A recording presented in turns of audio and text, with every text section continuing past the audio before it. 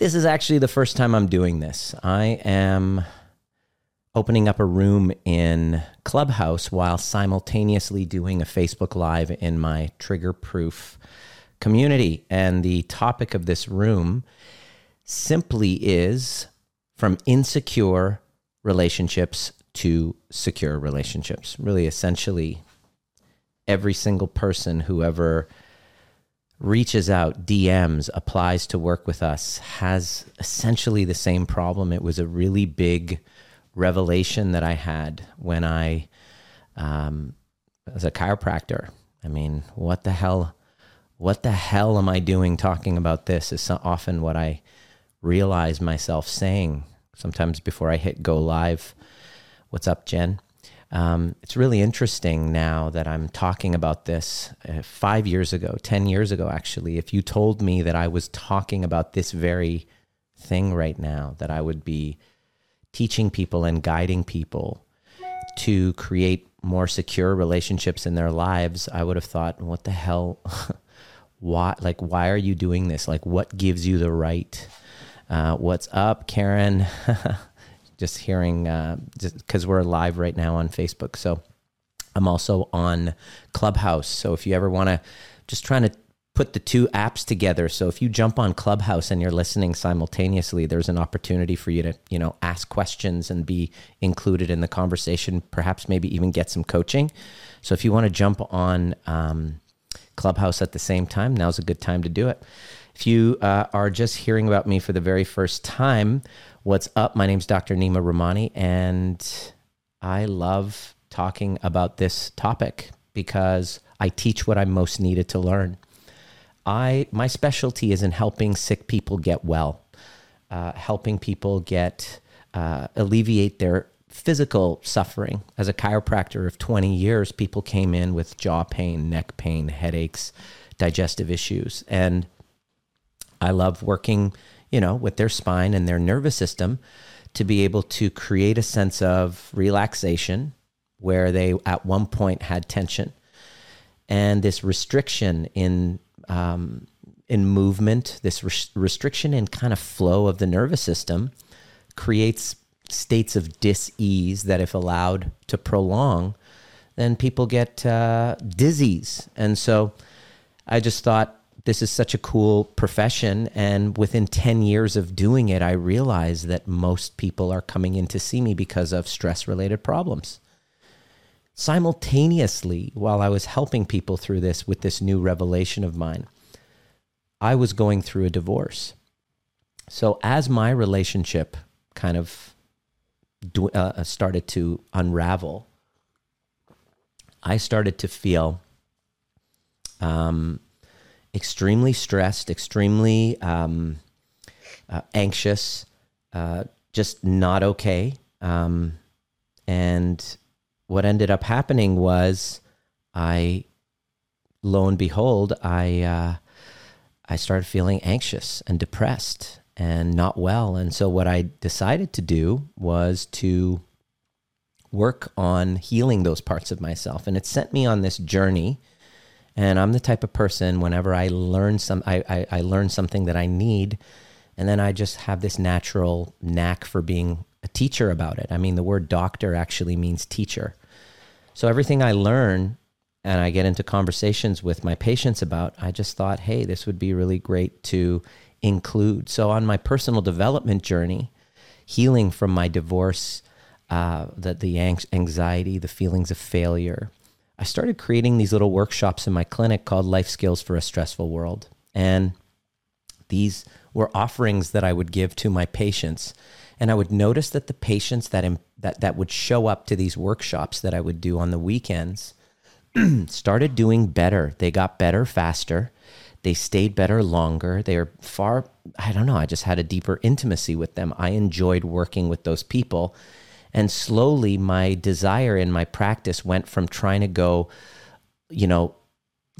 wide with my clientele. I wanted to have fewer clientele and go deeper. I don't know. That was just part of my own maturity. Before, it was all about numbers for me. And as I got older and wiser, I was like, I want quality over quantity. You know what I'm talking about if you've ever been in that situation. So slowly I started to adapt my offering to start to do more of these workshops in my office. And I just found myself craving being up there, not just because I love the attention. I mean, let's face it, who doesn't love the attention of people really loving your content and wanting to listen more and be curious of what you're saying? I absolutely love that. That does kind of cater to the wounded child inside of me that didn't feel seen and heard by his parents. So I'm not going to pretend that that's not there. However, I just felt like I love who I became when I was teaching people about the why behind the choices that they're making. Because ultimately, what I really was trying to instill on my clients is, excuse me, just coming down from a cold. Got my COVID test. It was negative, so it was interesting. Got nose raped yesterday. Wow, I'm still recovering from it. So if you hear some sniffles and stuff, that's what's up. And what I was discovering is that the deeper that I went with my own development, it shifted, and whatever I learned to help myself on that path was the thing that I would integrate and then offer to my patients, to the point where after about 5 to 8 years of doing that, I started realizing that I just wanted to be teaching, and I could easily do the chiropractic stuff. I could send it off and have other associates do it, but I really wanted to teach people how to heal their relationship dynamics. So lo and behold, interestingly enough, I was going through one relationship after another after my divorce, and I didn't know that it was an avoidant attachment style that I was living. I just thought, I don't want to commit again. I tried the marriage thing, didn't work for me. I thought I would, I just couldn't handle it when things kind of ruptured after 3 years of our marriage, with my ex-wife and I just felt this kind of abandonment even within the relationship. And when I brought it up and I kind of said something to the effect of, I can't stay married to you if if you're like this, if you don't, I used the word divorce for the first time. And I remember it was a February. It was 3 years in our relationship, and it's the first time I ever used the D word.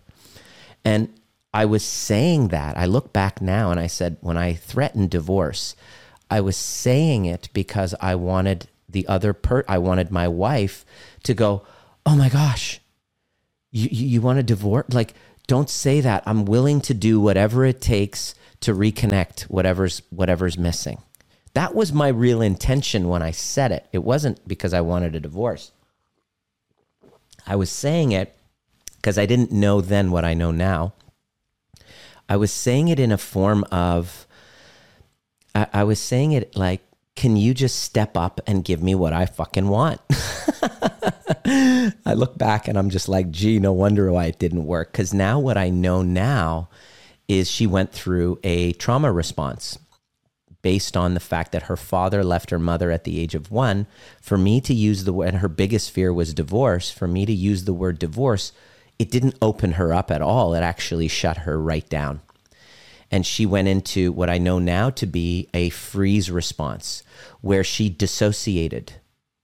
And for months, I was wanting connection, and we would try, but I just felt a numbness from her. I'd be like, what's the matter? And then my anxious, kind of like my abandonment wounds would show up.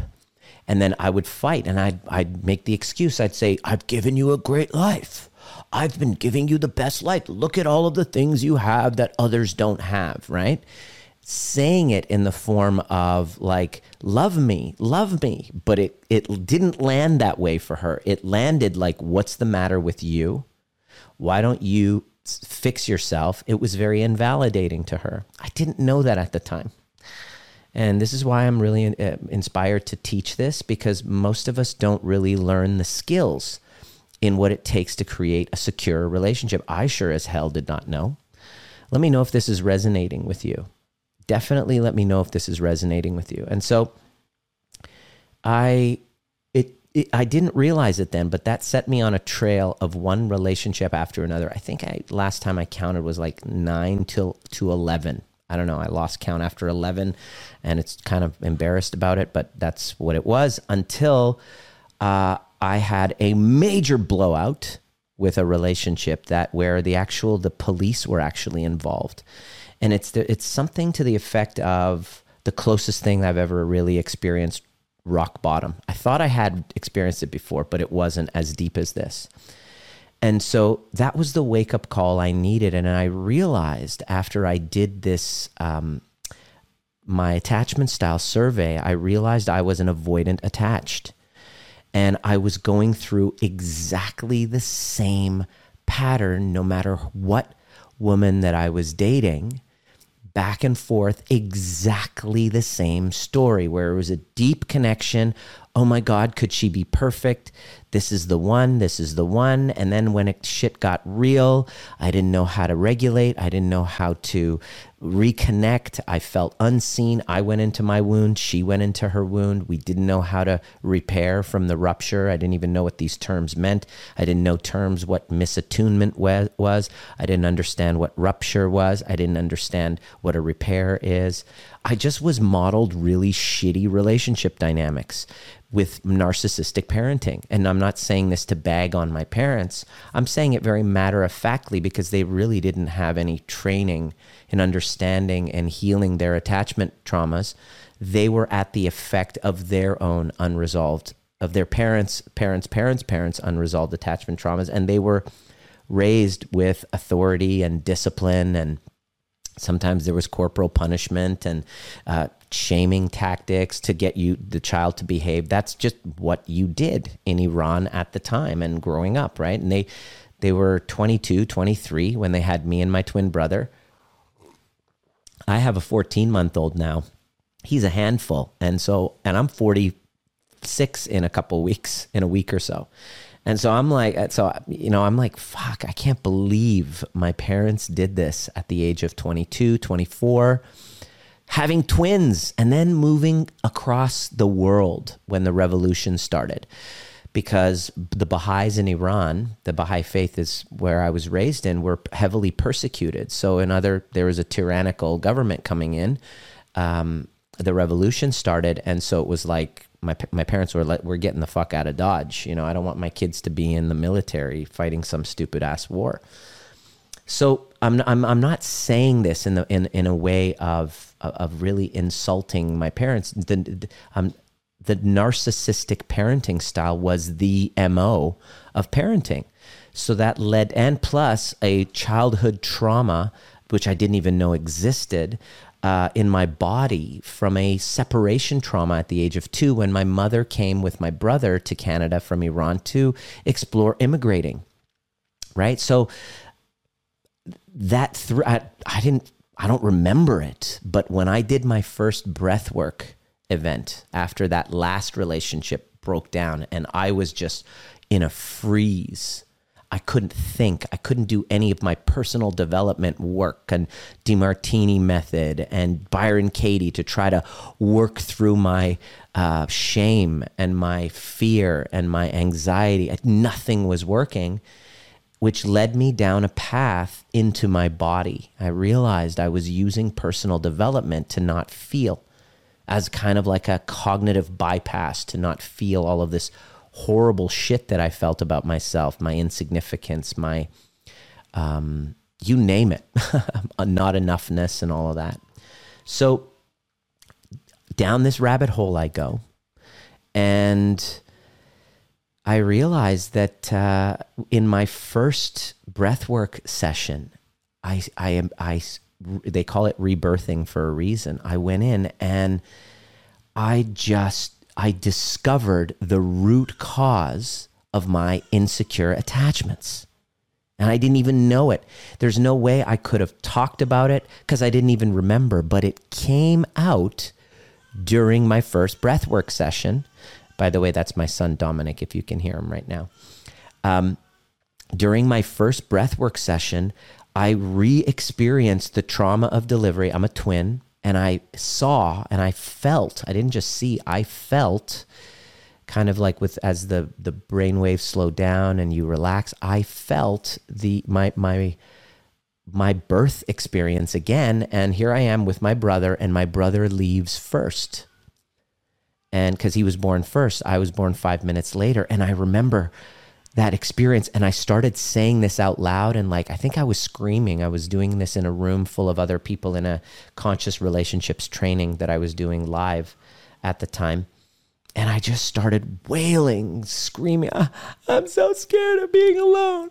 I'm so scared of being alone. I'm so scared of being alone. And I just started, and all of a sudden after that was done, I got up and I'm like, whew, well, that fucking explains my choices in relationships.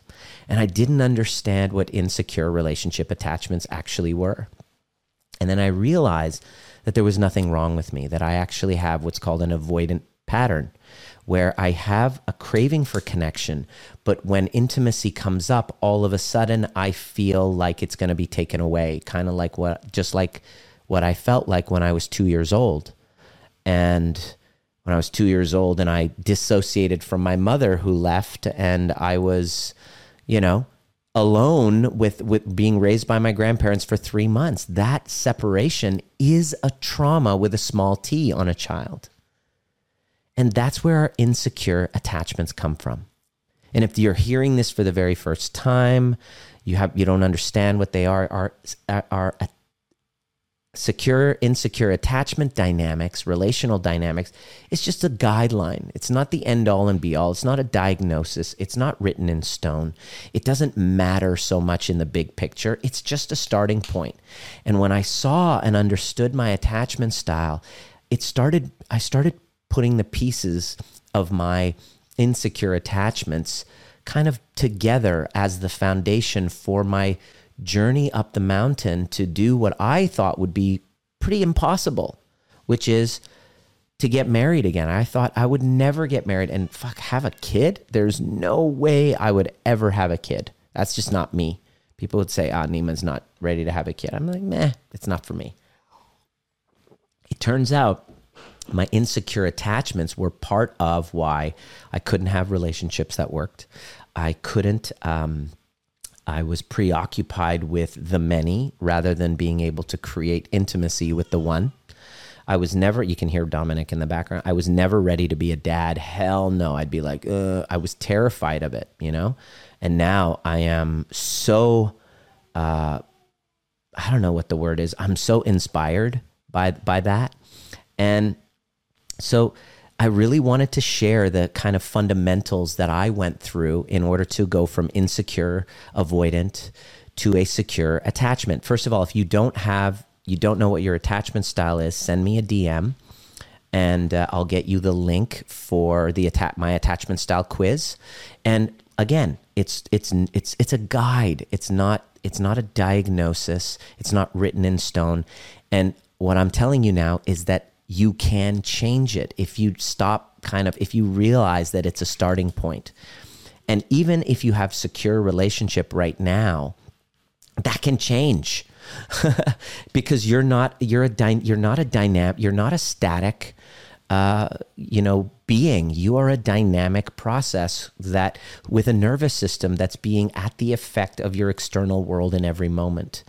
And given the state, depending on the state of your nervous system, you could get triggered into an old wound and go into what we call sympathetic dominant.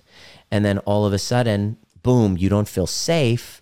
Then that's going to spill over into our relationships. And so the first real thing I want to get you to understand is if you healthy relationships and healthy relationships attachments all come from my ability to be able to regulate my own anxiety whenever it comes up, whenever it gets triggered. That's why I have a show. That's why I have a Facebook community called Trigger Proof, because that's really what it's all about. I realized it's not about finding a secure relationship. I had to become secure in my own body. And that's really what it's about. It all comes down to this, to go from insecure to secure. It's not something that we will achieve by looking outside of us. You've been listening to the Trigger Proof podcast, designed to teach you the most important skill necessary for a dramatically changing world, which is nervous system regulation. Becoming trigger proof doesn't mean trigger less. It means learning how to regulate ourselves to bring us back to center so that we can then be governed by our purpose rather than from our wounds. Anytime there's reactivity, there's a wound. And if you're curious and inspired to learn more, join us at Breathwork and Badassery, or the overview experience, and a combination of both actually helps you do the work. There's a difference between listening to a podcast and actually showing up live and doing the work with a badass community who's all about breaking cycles of intergenerational trauma. It didn't start with you, but it can end with you if you're willing to do the work. See you at the next perfect time. It comes from the creation of a secure relationship within ourselves. And that's really what it's about. And so I'm going to invite anybody who would like to come up, just putting up your hand and you want to share, or you have a question. This would be a great time because I'm going to go over kind of the 5 fundamentals that I had to go through in order to go from insecure avoidant to a secure relationship. And the cool part about it is it's not just insecure relationships, just with romantic or love relationships. No. It's with every relationship. The gift of doing the inner work is that every single relationship transforms. The biggest one that I noticed shifting was my relationship with men. So that's why I'm here. I'm here to teach that. This is what the fundamentals of all of our trainings are all about. The breathwork and badassery we have once a month, because that's where I went through. The overview experience is kind of like a 30,000 foot view of your life from the outside so that you can really look and then game plan moving forward and heal and get to a level of understanding to those things that you thought you needed to forgive. Let me say that again. Here's one of the keys, and this is why we offer this, is that it's really important. This was part of the key, part of my path was to get to a point of understanding to those things that I felt like I needed to forgive, whether that forgive myself or forgive other people. Those things that we need to forgive really come down to a point of lack of understanding. This is a very controversial topic too. I've even spoken about this in many rooms and have gotten so much hate because of it, but my certainty exceeds anyone's doubt about this because it's very few people are teaching this. Everybody's talking about you need to forgive, you need to forgive, you need to forgive yourself, you need to forgive others. And I think that's a very good, the intent behind it is great because, if you're going from a place of absolute resentment, absolute guilt and shame, then yes, forgiveness feels like an upgrade, right? But forgiveness still implies a state of judgment towards something. Forgiveness basically says what you did or what I did is so horrible and I have zero understanding of the rationale behind it. And I need to forgive you for it so that I could be free. But I got something even better for you, even though it's a lot harder, even though it is very few people are going to really get it. When I talk about this, I notice there's probably 80% of people will not get this, and the 20% that get it are literally free. And this is who I would like to really hopefully connect with. So if you could truly understand yourself and other people, human beings, from a nervous system level, if you just took away morality, religion, social norms, and all of these righteous kind of judgments and morality that we have been instilled in us from religious doctrine and cycles of intergenerational trauma, if we can look beyond all of that and go into the nervous system of the human, then all behavior is perfectly explainable.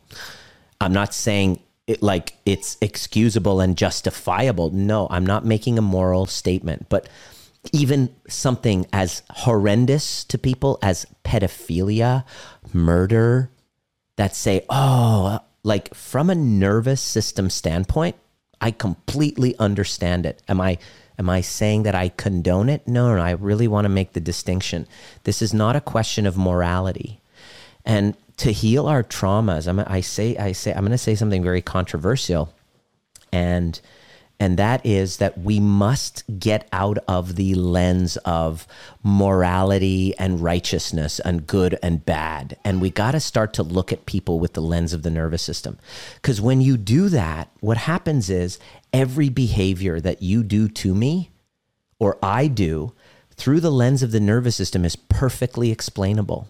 If you understand the states of your nervous system, if you understand how to regulate yourself, if you understand attachment distress responses when we get triggered and how we regress to these childhood behavioral adaptations, and then, or we become like the wounded child or the adapted adolescent, then every behavior is understandable. And when I can understand your behavior towards me, then I see the innocence of your behavior, whatever it is.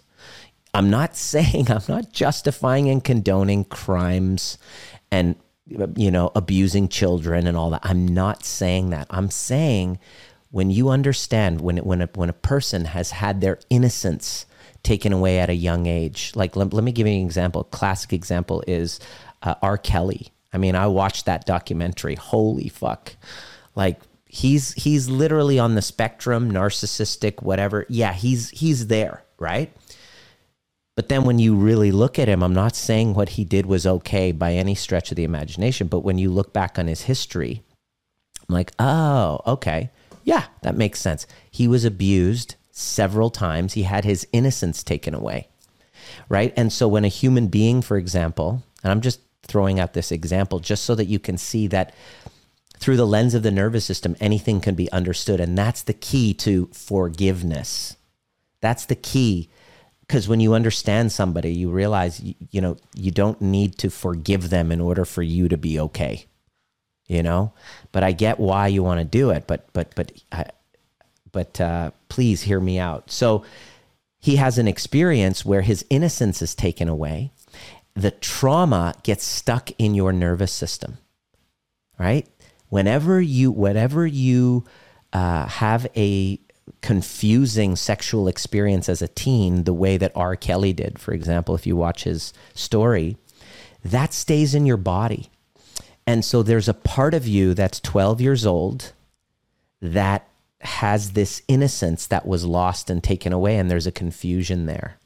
So guess what happens when you become a megalomaniac star with these deep shadows, this dark passenger hiding in the shadows that you haven't actually addressed, you haven't healed from those attachment traumas from.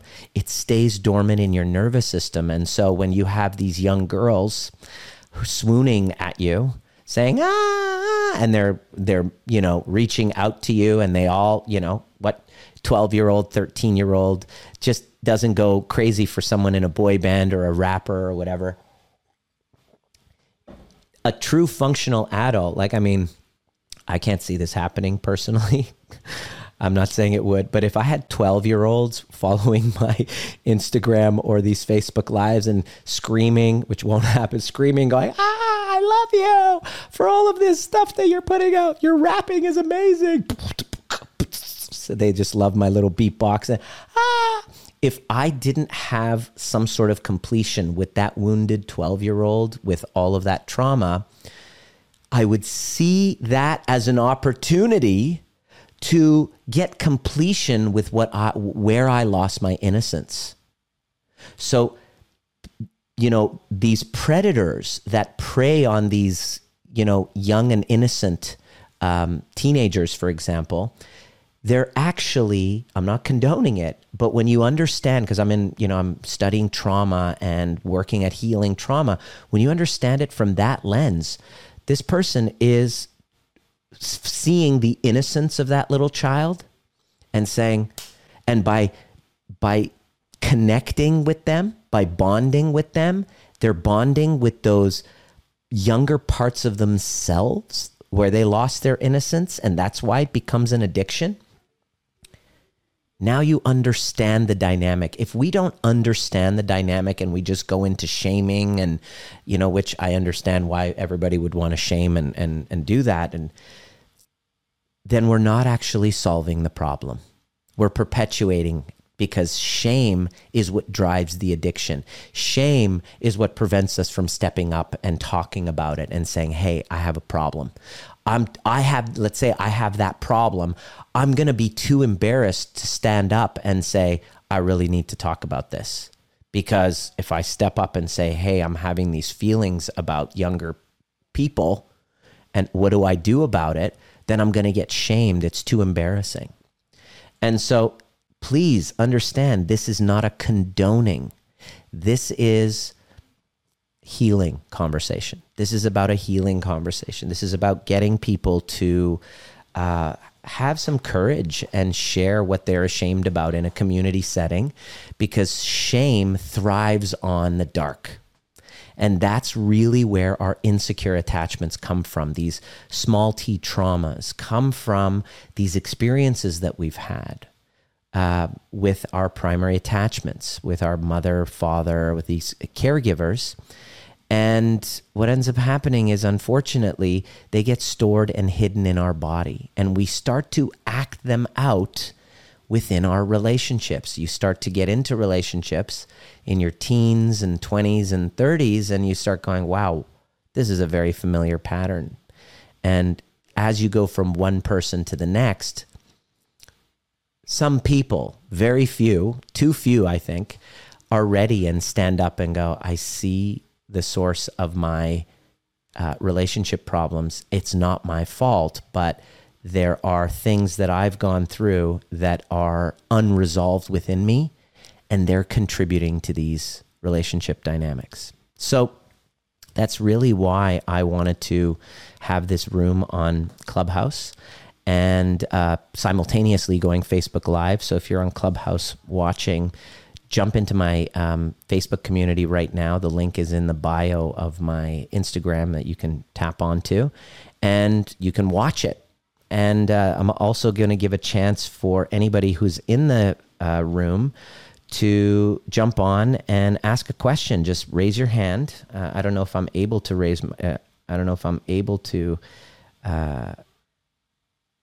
raise hands. Let me see here. Open. Yes, it's open. So go ahead and raise your hand and ask a question.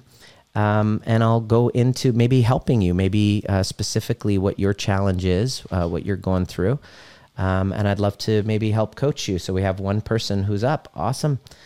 Doc Sodaba, come on up, and hopefully we can hear you. Yeah, hello. Can you hear me? So, Dr. Sodaba, yes, I can hear you. Yeah, thank you so much for your room. I have been learning a lot from you recently. Beautiful. So Are you Persian? Are you Persian, by the way? Yes, I'm from Afghanistan. Oh, okay. Salam. Nice to have you here. Thank you. Nice to see you again, because I have been listening to you for a while now, and I have learned a lot from you. So I have a quick question. Sure. I have a very close friend who has an avoidant attachment style, and I have noticed this in her for a long time now. Yep. And she's struggling a lot in her relationships, but even though I have explained this concept over and over again, and I have even, she tells me about some of her childhood traumas, and I know her parents, so I have been able to find patterns and explain what trauma might have caused this attachment style. I have explained everything to her, and I get a sense that she understands it subconsciously, or I don't know, but I get a sense that she understands the full picture. but she's still denying it, and she has decided not to do anything about it. Yeah. So to me, she says there's no problems with me. This is completely normal. I'm normal, and she has decided not to do anything about it. So Yeah. I'm just wondering what could be done in this situation. Thank you so much. I appreciate You're a rescuer, Sadaba, aren't you? it. Yeah. Of course, you're a doctor. Most people who become doctors are rescuers, and I can really see how important it is for you to help her, and she just can't see it, right? First question I have: if somebody who's on Facebook Live and you can hear, were you able to hear Sudaba? I'm not sure. If you can write in the chat box on Facebook, I would love to, on the Facebook Live, I'd love to know, because I want to make sure that the audience on Facebook Live could hear Sodaba's question so that I can respond, because this is a very common thing. Essentially, it's like I have this friend who's going through these problems, and it's clear. I just see it like right in front of my fucking face. I could just see it. I just wish she would just see that it's her attachment wounds and she should deal with it, but she's in denial. She doesn't want to do anything about it. And do I have it right? Yes. And your question was, what do we do in this situation? So I'm going to give you the short answer, and then I'm going to give you the long answer. Are you ready? So here's my first question. Okay, so I'm going to explain this to you. Actually, I'm going to ask you a couple. Do you mind if I ask you a couple personal questions before I go into the answer? Sure, no problem. Okay, so Sodaba, when you're trying to help this friend, it's somebody who you really care about, isn't it? Yes. Okay. So the fact that she's not doing something about this, and this is going to be a weird question, and you're going to it's going to be weird, and you might try to duck and hide from it, but I'm going to encourage you to go deeper. What are you making that mean about you, that she's not doing something about it? I think I understand where you're getting. No. Don't try to. I knew you would do this. I was like, she's going to try to just go with me here. Just go with me here. If you please do. Please. I'm requesting you lend us your nervous system. Yeah. So because to me, I realized a long time ago that I used to have anxious attachment style, and I know that it's related because I think ultimately everything about the outer world and our relationships is about us. Right. So, exactly. Yeah, so can you answer my question now? Thanks for that, by the way. I appreciate that. And can you answer my question now? How old do you what are you making that mean about you, that she's not doing something about it? So I think in a way it makes me feel like I'm trying to have this connection, but it's just not happening. Right. And she's not, and her not, stepping up and fixing this problem is meaning what about you? That you're what? That because she's doing that, what are you making that mean about you? I might have a difficult time having the right term for it, but I think I understand what it is, but I just don't have the right term. So if you give me some options, I can. It's usually, this is, by the way, this is what I teach. This is the art of becoming trigger proof, right? So the question you want to ask is, what am I making this mean about me? She's doing so and so or not stepping up, so that means that I am what? I am what? Finish the sentence. Go into your body and go, I am what? She's behaving the way she is. She's not stepping up to heal this. And this is triggering me enough that I'm going to come to a clubhouse room and ask this question. So it's bothering me because I'm making it mean that I am what? Yeah, I am what? I mean, one could argue that it might mean that I'm not lovable. Bingo. There you go. So I'm not lovable. So there you are. That's all I wanted to know. So here's the other. That's all I wanted to know. By the way, when people start this deep inner work, there's just as much resistance as that. As you practice the skills of taking your triggers and learning and unpacking them, you're able to catch that and autonomically regulate. Why do I talk about that? Why is that so important?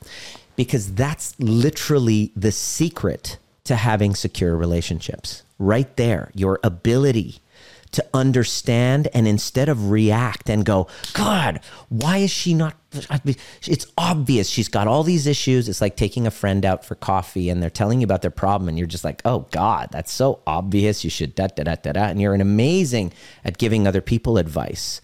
But how good are we at realizing that sometimes people just don't want to fucking change. They just want to vent.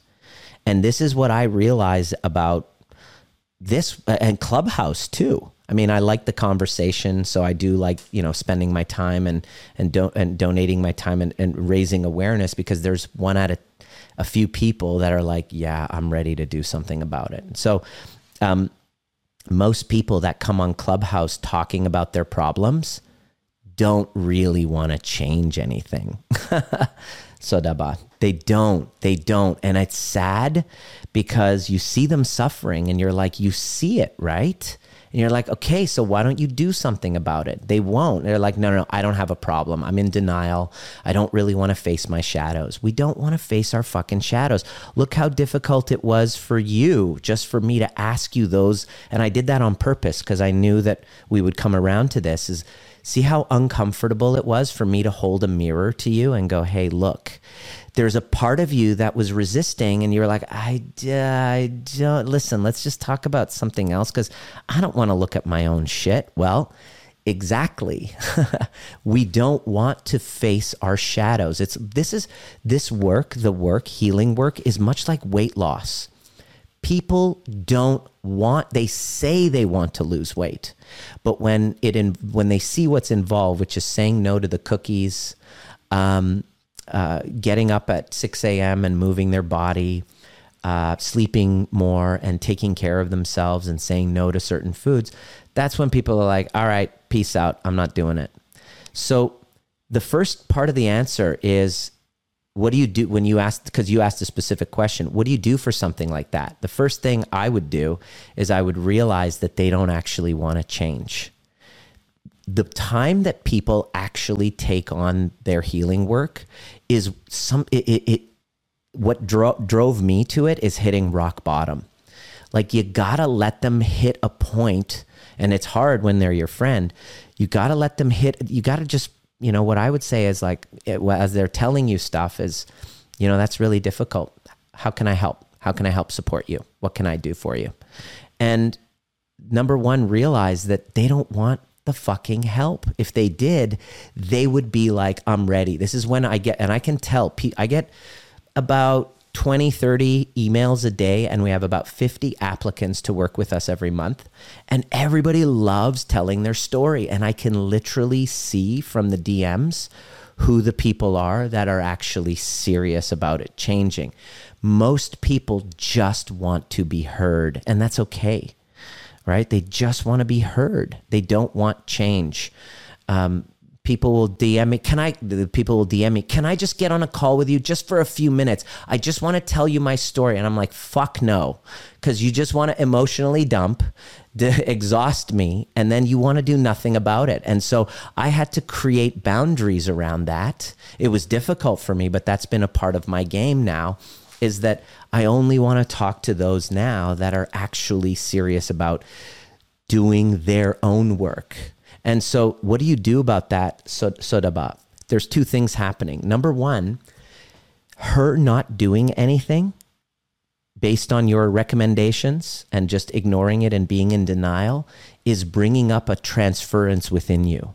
There's an unlovability. And I asked you this earlier. I said, what are you making that mean about you? You said, I guess. You were kind of like, when your response, based on the sound of your voice, I knew you didn't want to be kind of put on the spot. So there was a little bit of a block I could feel in your throat that you weren't really letting yourself go into that, which is completely understandable because I totally fucking threw you on the spot there. But there's a I'm unlovable part of you, of a younger part of you that doesn't feel heard. And that's step one. The second part is for you to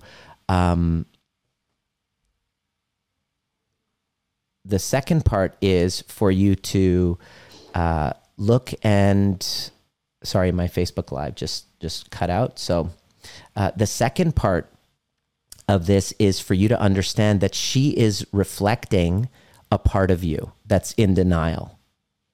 So there is a younger part of Sodaba where you were talking about how you at some point had an anxious attachment, which is understandable, which is cool. That was in denial, that didn't want to face their shit and in denial. And she's reflecting that part of you.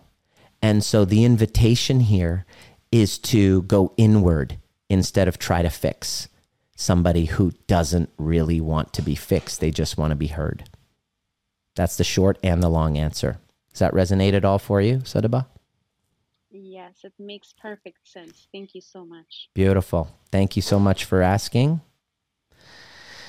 All right. Is there anybody else? My Facebook Live has ended, but anybody else have any specific questions?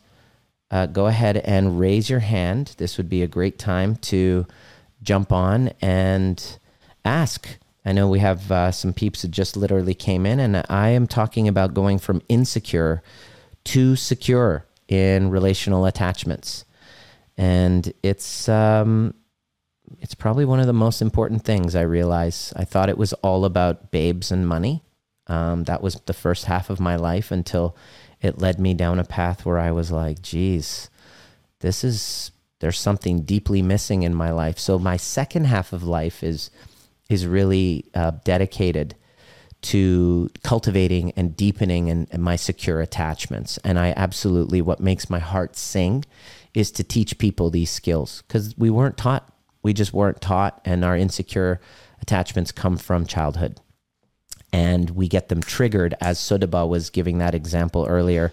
We have them triggered every single day in our interpersonal relationships. And without doing that skill and learning these skills of going inward and taking ownership and integrating these parts that get activated in our shadows, we're constantly triggered by other people. We're trying to rescue people who don't want to be fixed. We're trying to attach to people who aren't really all in. We get treated by other people the same way that we're treating ourselves. And we're always looking outside of us for answers. And so this type of work I call becoming trigger proof is really about going inward and mastering this. It's like surfing. You can learn through practice. And this is really what all of my offerings are aiming for. And today, for example, we have a group training in my community. We're going to be talking about rejection. So there's something really amazing to be said about being in a group of people being in a community of people who, who are sharing their internal experience so that you know that you're not alone. And we are actually doing the work, meaning we're working at what is the work? The work is a series of neural exercises to expand your capacity in your nervous system, to expand your resilience for things like rejection, for things like abandonment, for things like self-doubt. And so instead of doing, positive enlightenment kind of spiritual bypassing type of stuff, which is all about love and light, we become more resilient when we go the opposite way and go into our darkness. And very few people venture there because it's scary, but there's a freedom that comes from doing that. And the ultimate freedom is when the voice and the vision on the inside of us becomes louder and more profound than opinions on the outside. That becomes the path to mastery. And when you have that, every relationship becomes more secure.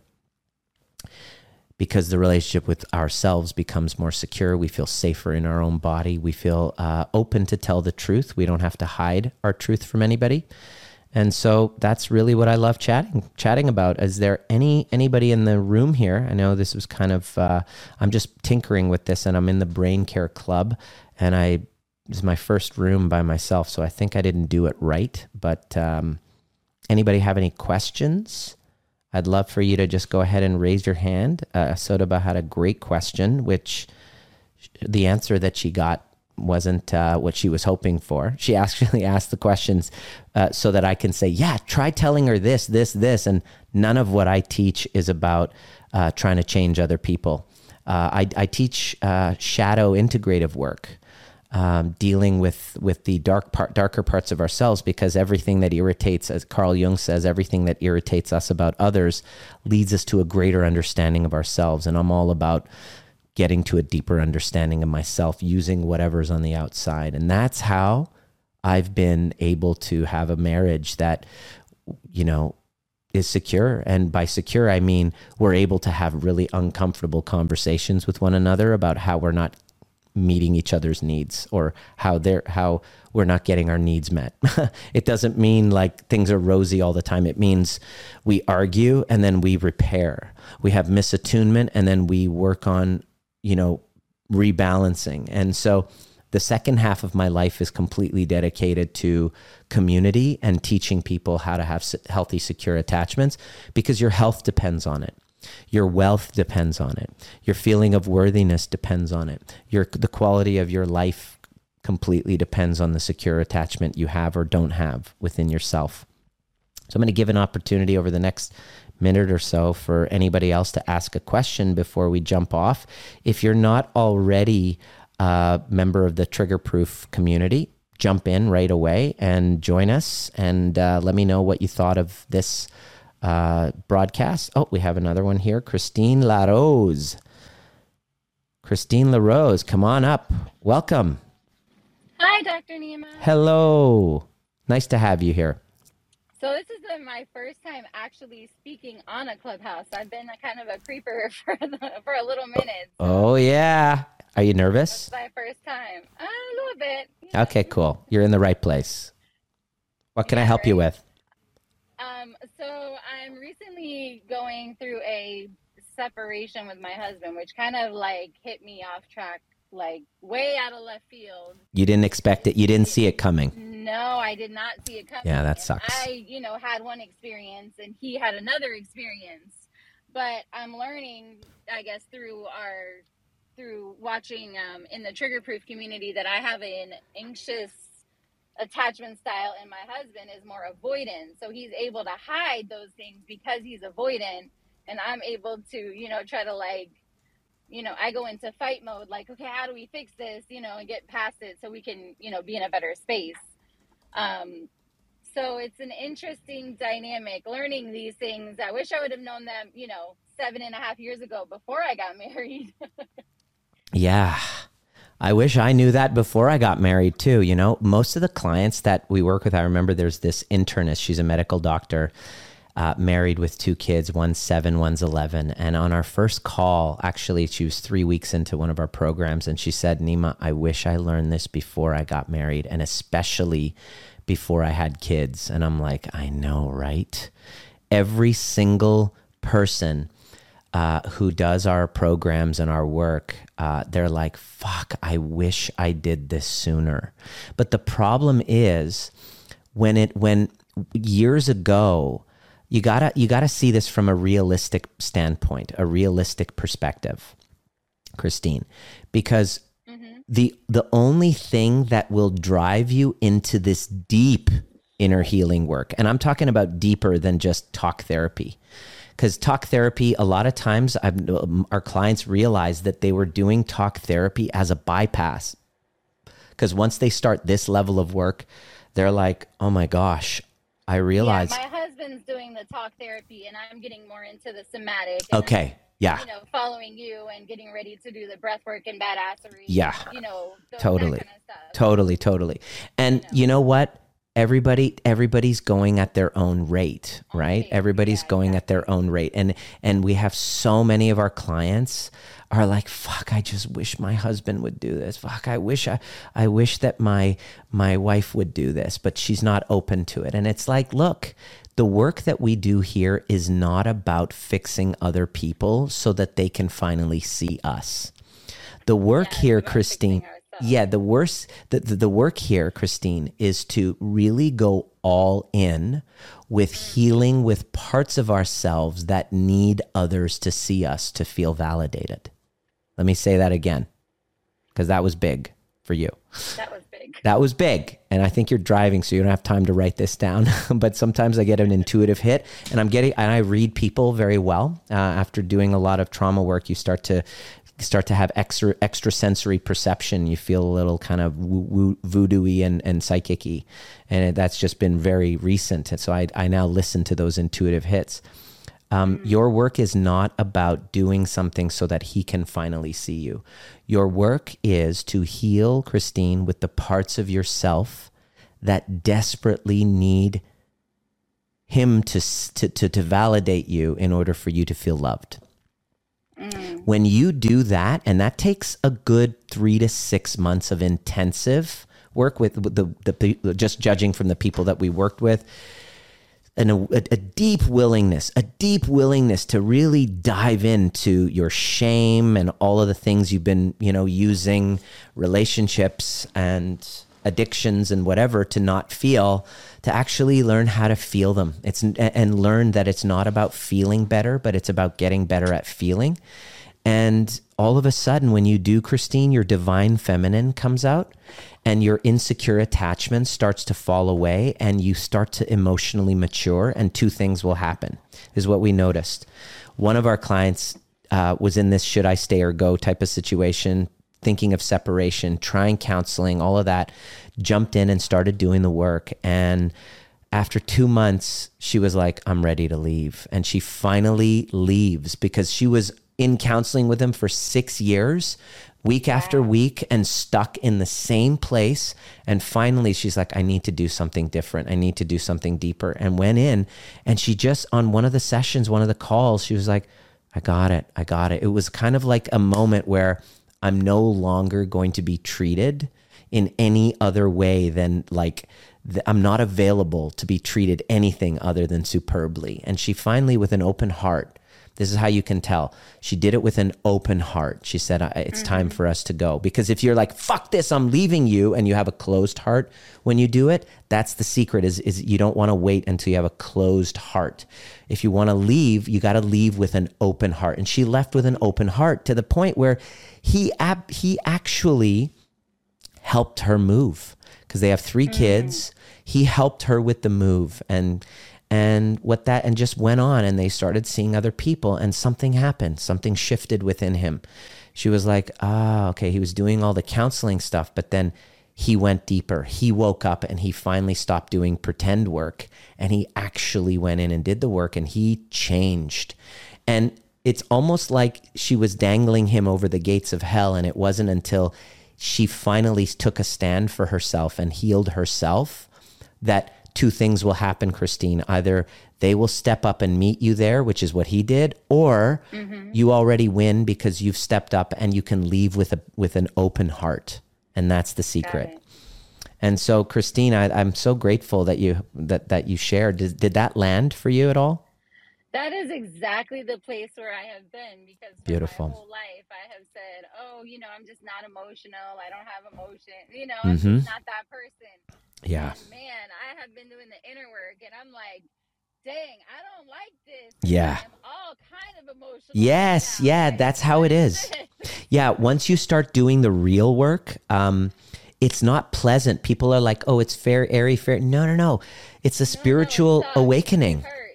It's hurting. And neuroplasticity is growth, is feeling, right? You're accessing feelings. So I warn my clients, the first 4 to 6 weeks of it, it's kind of like you just started doing CrossFit when you never did CrossFit before. And so most people just want to do it being comfortable. And so you don't go from insecure to secure by being comfortable. That's the point I'm trying to make. You got to abandon comfort in order to do it. And that's really the holy grail. That's the victory you get at the end of all the work, is like when you cross that finish line and you have the tears after the marathon. You don't have the tears of joy because it was easy. Yeah. So kudos to you on your journey. And it sucks, but it's enlightening, and I am grateful that I found you, and I'm beautiful. Actually, I'm doing the work. Are you coming to breath work on Saturday? I want to, yes. Okay. So Christine, here's the thing. This is the other thing, is that a lot of times people are like, I'm going to. and because they're inspired, right? And then they don't take action. So take action and actually throw your hat over the fence. Our Breathwork and Badassery is on Saturday, and the link is in my bio. So don't like we got a ton of people coming. It's going to be a lot of fun. It's going to be, inspiring, and you're going to bump up against your ego. You're going to have a bunch of fears that are like, I don't know. I have other things. But if you're healing I have a previous commitment with my kids, and I'm trying to get someone else to take them so I can do it. Right. Yeah, totally. I'm and so my husband to take it. Yeah, being that he's kind of checked out right now, he's not really right wanting to work with me much. So. Yeah, and this is a challenge because the very reason why we can't, because like let's say you have a problem setting boundaries. Yeah. Right? Exactly. Now, soon as you decide I'm going to heal from this shit, I'm going to do it, it's going to involve you bumping up against this boundary problem. And to heal this will take Christine going, you know what? I'm going to sign up and I'm going to start attending these events, or I'm going to start receiving coaching and do the program. And these are the times. And these are the times where I'm not available. Because that's queen energy. That's divine feminine energy. I'm just warning you. When you get into healing, that's when you're able to go, I'm available for this and I'm not available for that in a non kind of wounded bitchy way, in a very elegant and graceful way. This is I'm not available for, and this is what I am available for, which is really part of boundaries, defining who you are. The problem is you don't have that yet. So in order for you to receive the training that's going to help you with it, you got to have a breakthrough in boundaries and say, this is what's important. So you signing up and registering is the first breakthrough, because it's going to be uncomfortable. You're going to have all the old stories that have prevented you from choosing yourself come up. You're going to have mom guilt come up. You're going to wonder, is he doing stuff with the kids? Is he this and that? And all of that's going to come up. And that's part of the journey. That's what true somatic work is. It's not just going and talking to somebody. It's saying, no, this is important for my healing, because I want to break those cycles and not have the kids be raised in this insecure dynamic. So in order to do that, I have to stop abandoning myself and put myself as a priority. But the problem is I've never done that, and I'm terrified of doing it, and I have all this guilt. So can you see and that's why the obstacle then becomes the reason. And this is everybody. This is everybody. So I'm just going to say we're having it whether you're there or not. It doesn't really affect me. I'm just saying for the family dynamic to change, you have to change a step in this dance. That's what breaking the cycle is. The cycle is this familiar dance of Christine abandoning herself again and again and again, abandoning herself again and again and again. And that's very common. And so our work is to change a step in that familiar dance and break the cycle, not waiting until, everything's going to be perfect, or I don't feel nervous or scared anymore. Now I'll do it. No. You got to do it nervous. You got to do it scared. It's not going to be convenient. None of that will be. But if you just commit to that whole process, who you are within a year, as you make these little baby steps, you'll be incredibly proud of. And you won't have this guilt dance with choosing yourself anymore. All right. Thank you, Dr. Nima. Beautiful. Thank you so much. Thank you so much for that beautiful share. Does anybody else would love to come up and ask a question? Now would be a wonderful time. Just go ahead and hit that little hand raising. And I'm curious, what was relevant for you in this conversation? I know a couple of you just jumped in later, and that's fine. But what stood out the most? I'd love to hear it. I'm going to give you an opportunity to ask or even share on the Facebook community at the Trigger Proof Facebook group. I'd love to hear it. Gila. Awesome. We have another person. Gila. Is that Gila? Gila, what's up? Hi. I love this topic. Sorry I jumped in a little later. No worries. I love coming into your guys' rooms. So I've been working a lot on my, codependency and relationship with my mom for years, since I figured that out. And Yep. so last week, this incident happened where, the majority of my life, I know there's these unspoken rules. And so every time I've tried to explain it to other people, this feeling of I can't, right? It's like I can't because my mom would react or respond in this way, Yeah. And it almost has felt like for a long time, like I've been trying to work through this like phenomenon, right? It's like, is it happening? Is it not happening? You try to explain it to folks and maybe it doesn't seem real. But last week I had this incident with my mom where she, for the first time, verbalized these expectations that I feel like, oh, wow, I have felt this my entire life. And this is the first time she has said the words. And it just felt really surreal. So what it was that my mom wanted me to do something that I couldn't do for her. And Right. I'm the parentified child, so I help her with everything. And Yeah. I'm first generation. And so there's all these layers to it. But so my mom asked me to do something. I was like, oh, Mom, like I won't be able to do it that day, but let me see if I could have one of my friends help me with that. And she completely flips out on me and she's just like, you're never there. I can never ask you for anything. Yeah. I have to ask you like a month in advance. Blah, blah, blah. So You're never first there for me. Yeah, I had to stand up for myself. Like I feel like I've stood up for myself in like subliminal ways. Yep. But never like, Never overtly, never Yes. with your voice, right. which is why you're a vocalist. Yeah. Makes perfect sense. So this time I was like, Mom, like everything I do is for you. Like Yeah. everything I've been doing, like what I do, what I don't do, my decision. Like I don't think she realized like how much of my life is like determined by like her, And so then I told her, I said, I have to eventually like start doing things for myself, like things for my life, And so we had this conversation and so then what I was left with was like, what do I do now? Yeah. Because the moment felt like, okay, it's an empowering moment. But the next day I felt that guilt of Yes. like, Yeah. I was not a good daughter. Right. Type, So Yeah. speaking of attachment, I feel like I really am working towards healthy attachment. Yes. But how do you find that healthy place when the other person still has that Right. other level of attachment with you? Well, the thing is, first of all, like that's hard. Guilt is I want you to write this down. Guilt is the price of differentiation.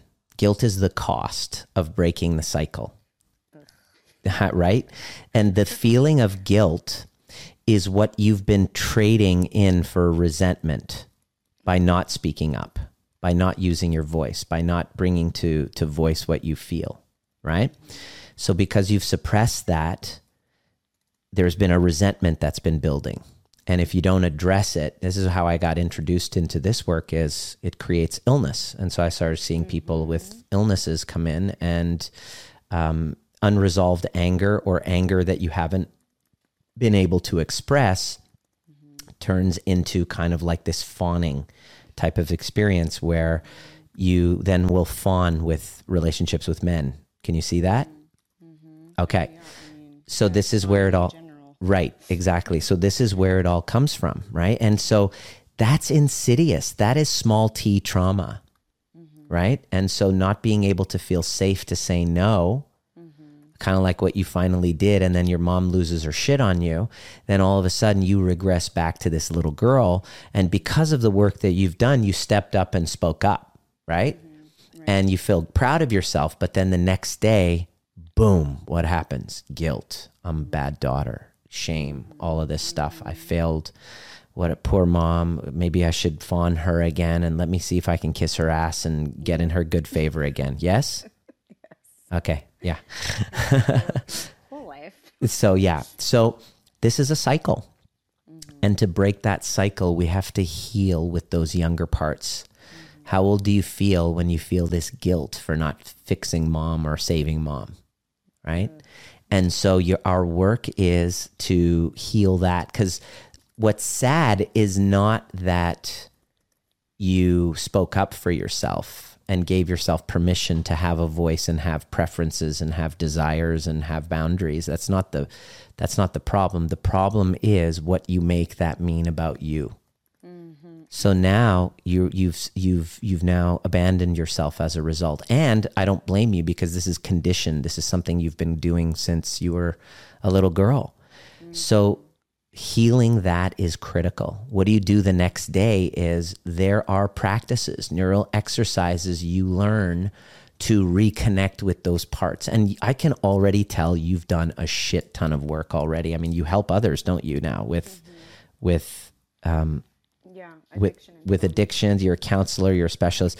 This is just a calling for you to go deeper, because we're all on a journey. It's not about self-improvement. It's just becoming aware of parts of you that need your attention. And so what do you do the next day? There are a series of exercises that when you do, help you reconnect with those parts. And then now what'll happen is you'll get triggered. You'll regress back to that little 7-year-old, but then the recovery becomes much faster. And you're going to be triggered again and again and again. The whole nature of this work is that we quicken the recovery. And that's really what it's about. That's what I love teaching. So finding a guide and a community to help you with that specific thing will only make you an even better counselor and a deeper vocalist too, because it's something magical happens when we heal our traumas is our art becomes so much more rich because we've integrated parts of ourselves. Well, thank you. I love it. The feedback is great, perfect. It resonates. Beautiful. Wearing that. Awesome. And it's interesting that you said 7 because that is definitely the age for me. Well, I'm telling you, when I'm working with people, I just read into it and I just feel it and I'm just like, boom.